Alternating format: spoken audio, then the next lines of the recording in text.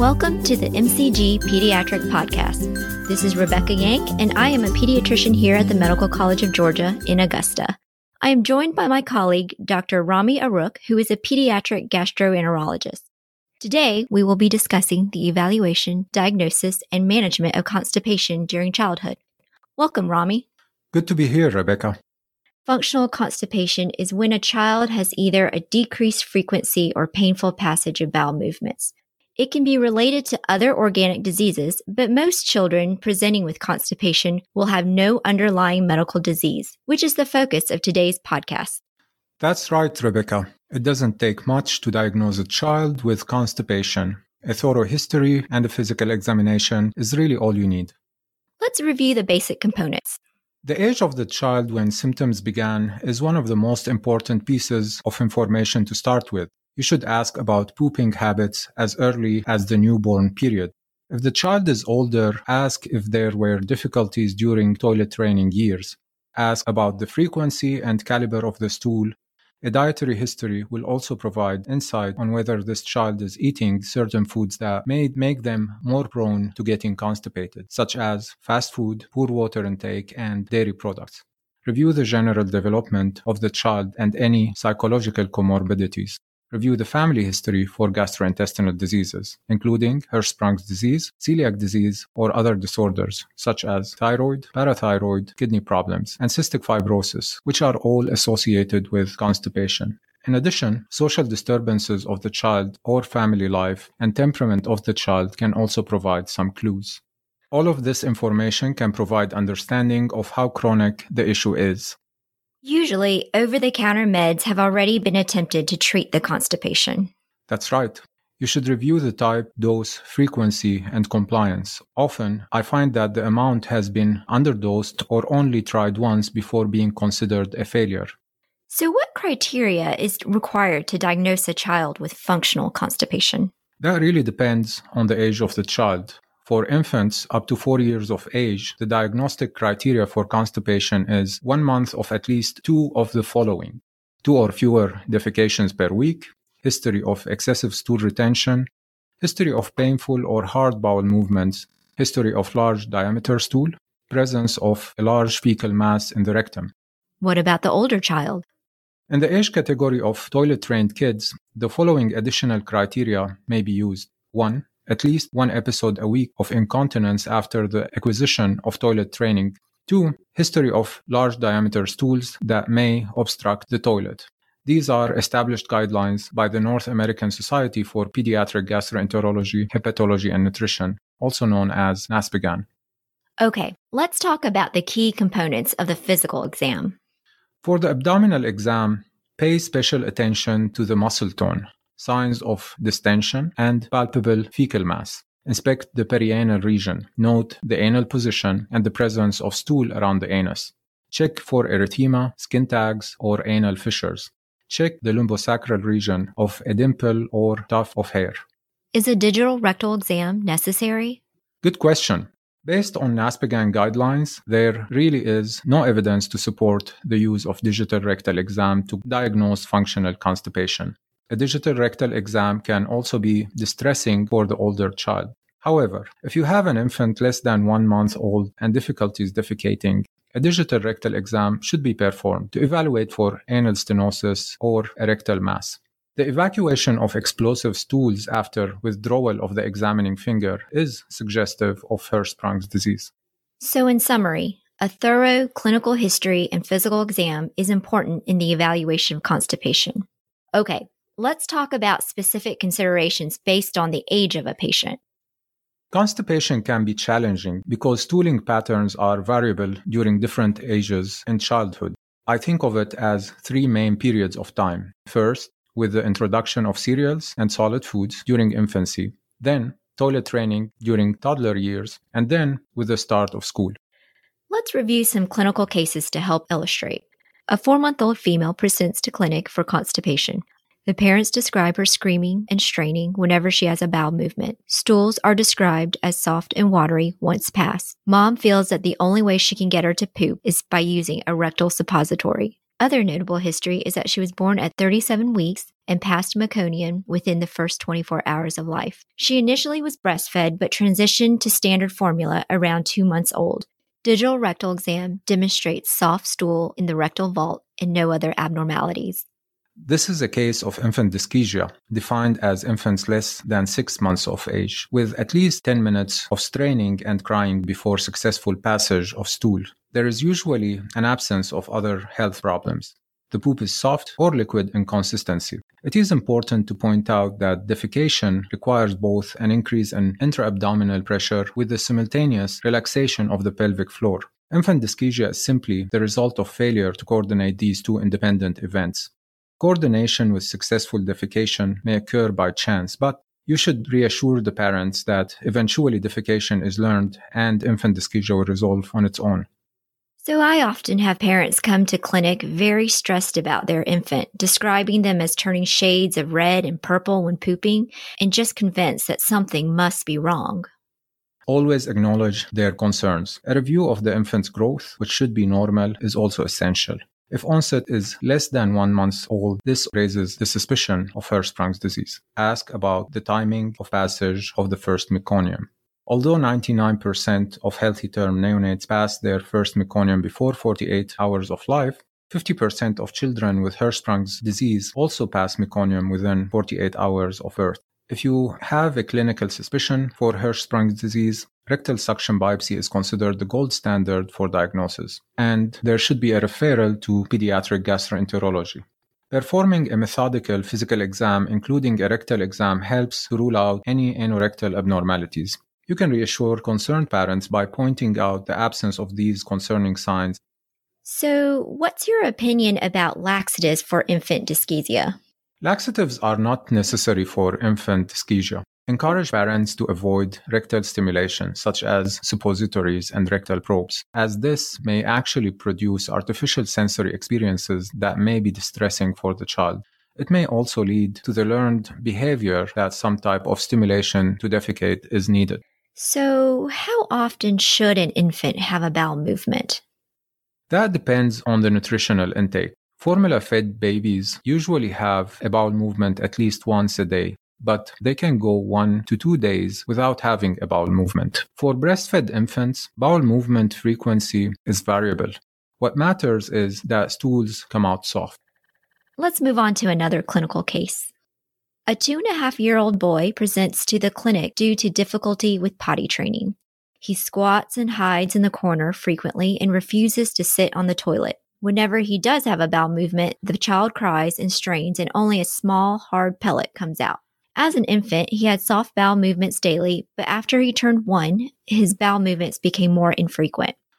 Functional constipation in children can begin as early as the first year of life and continues into later years if not addressed and treated. So often, I get parents that come in right before a child is 3 years old with constipation, desperate to get them potty trained so that they can attend daycare or school. I can't stress enough the importance of identifying the problem of constipation early. In a review study, the average age of onset for functional constipation is between 2 and 3 years of age, and most children have onset before school age. Early recognition prevents the risk of severe constipation and fecal soiling. Children less than 2 years of age respond better to treatment than children greater than 2 years of age. So I feel that the toddler years are one of the most challenging periods of time to treat constipation, since there often is a strong component of withholding behavior secondary to just the fear of pooping. I agree. Functional constipation is often triggered by a painful or unpleasant defecation event. This often leads to a cycle where the child avoids or refuses to poop, which then leads to the accumulation of larger, harder stool that is more painful, and the child ends up developing what we call withholding behavior. Yes, I often have families describe the child standing or sitting with their legs crossed or even hiding in a corner and becoming red in the face from straining. The straining is actually not to have a bowel movement, but rather the child is trying to withhold the stool due to fear of pain associated with defecation.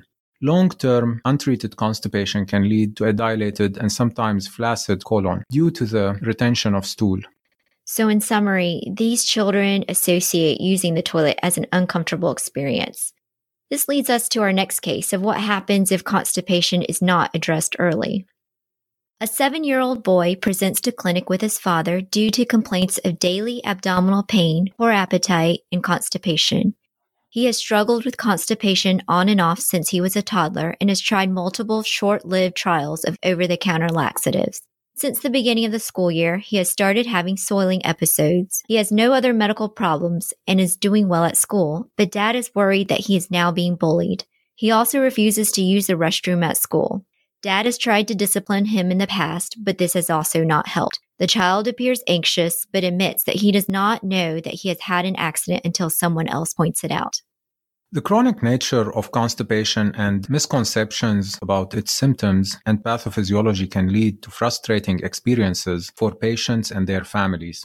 When constipation is not addressed aggressively or left untreated, the fecal retention increases. The risk of fecal soiling accidents, also known as encopresis.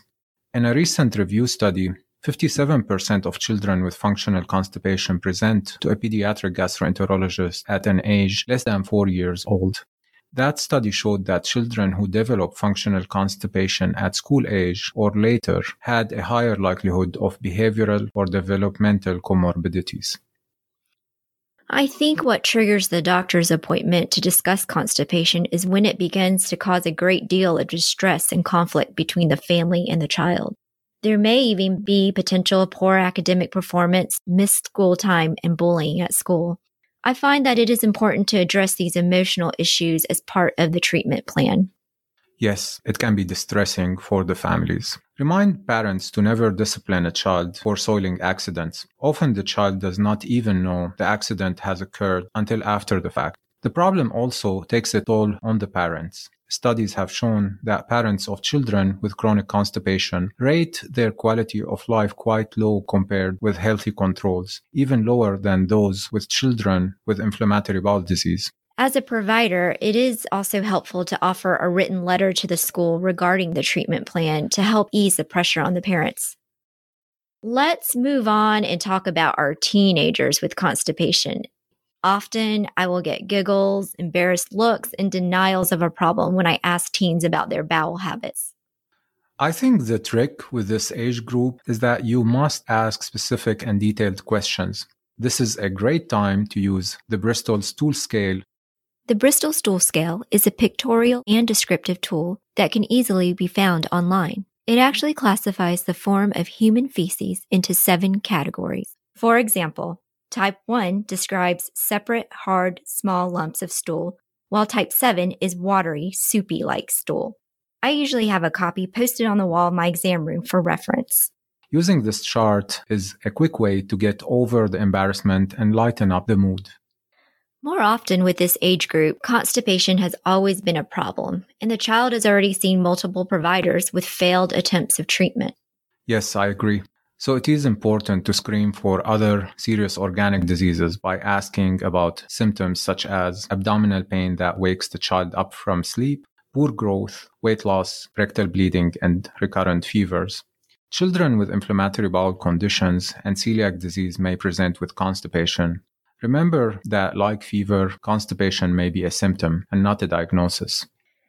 So even after a thorough explanation of constipation, I still have parents that continue to demand imaging and tests to make sure that the child's symptoms are not due to some other cause.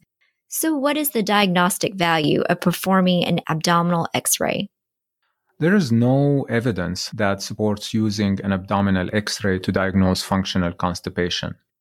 In addition to the clinical history, you can determine if a child has fecal impaction if there is a palpable hard mass in the lower abdomen identified on physical examination. What about laboratory tests? I will order labs to rule out some organic causes associated with constipation, such as celiac disease and hypothyroidism. However, there should also be a clinical history to support the decision to order labs. So let's move on to the pharmacologic treatment for functional constipation. If you walk down the aisle of a pharmacy, you could easily get overwhelmed by the number of options for laxatives. Polyethylene glycol, better known as Miralax, is my first choice medication for short and long-term treatment of constipation in children. Overall, it has a good safety profile. Based on previous studies, polyethylene glycol is more effective than lactulose, milk of magnesia, mineral oil, or placebo. What about enemas? Evidence does not support the addition of enemas with polyethylene glycol to treat chronic constipation in children. Often the anticipation and administration of enemas triggers high level of stress and anxiety for both the parent and child, so it should not be utilized for routine use. So every pediatric gastroenterologist has their own go-to home regimen for fecal disimpaction. How would you start? Once a fecal impaction has been verified by physical exam and history, NASPGHAN guidelines recommends starting with polyethylene glycol 1.5 grams per kilogram per day for 3 or 6 days as the first-line treatment. What do you suggest for prevention of fecal impaction and maintenance therapy for constipation? After fecal disimpaction, polyethylene glycol is recommended as the first-line maintenance treatment. A starting dose of 0.4 grams per kilogram per day is recommended. The dose should be adjusted up and down according to the clinical response. I recommend increasing the dose until the child attains a consistency of stools similar to soft-serve frozen yogurt between Bristol stool type 4 or type 5. So a major take-home point is to emphasize that maintenance treatment should continue for at least 6 to 12 months of oral laxatives, in addition to dietary and behavioral modifications under the guidance of a provider. That's right. Studies from the Netherlands followed children with chronic constipation for years. The study showed that only about 60% of patients have normal bowel movements after discontinuing all the medications after 1 year of treatment by a gastroenterologist, and many have ongoing symptoms with or without medications for several years. Up to 25% still had chronic constipation 10 years after initial referral to the gastroenterologist. Remember to counsel your patients that all symptoms of constipation should be resolved for at least 1 month before discontinuation of treatment. So that means treatment should always be decreased gradually. If the child is working on toilet training, medication should continue a bit longer after toilet training is achieved. What about the parent that is worried about laxatives and wants a, quote, natural solution for their child's constipation? There is no evidence to support that the use of fiber supplements and increasing fluids will treat functional constipation by itself. However, a balanced diet that is rich in sources of fiber and adequate water intake should be encouraged as part of standard treatment. The same goes for probiotics. There is no evidence to date that probiotics are a treatment for constipation. So besides consistent use of medication, any other tips on the daily routine to treat constipation?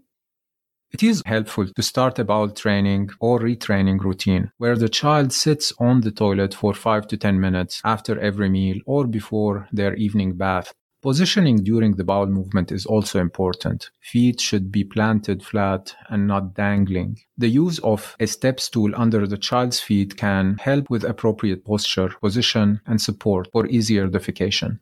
Again, all interventions should be consistent for successful outcome. This was a great discussion today. So in summary, functional constipation is when a child has either a decreased frequency or painful passage of bowel movements. A thorough history and physical exam can help rule out more serious organic causes. Early, adequate intervention is beneficial as soon as constipation is identified. Remember to emphasize to your patients and their families that consistent, uninterrupted maintenance regimens will help attain more long-term success. You've summed it up. Well, that's it for today. Thank you for listening to this episode from the Department of Pediatrics at the Medical College of Georgia. If you have any comments, suggestions, or feedback, you can email us at mcgpediatricpodcast@augusta.edu. Remember that all content during the episode is intended for informational and educational purposes only. It should not be used as medical advice to diagnose or treat any particular patient. Clinical vignettes presented are based on hypothetical patient scenarios. We look forward to speaking to you on our next episode of the MCG Pediatric Podcast.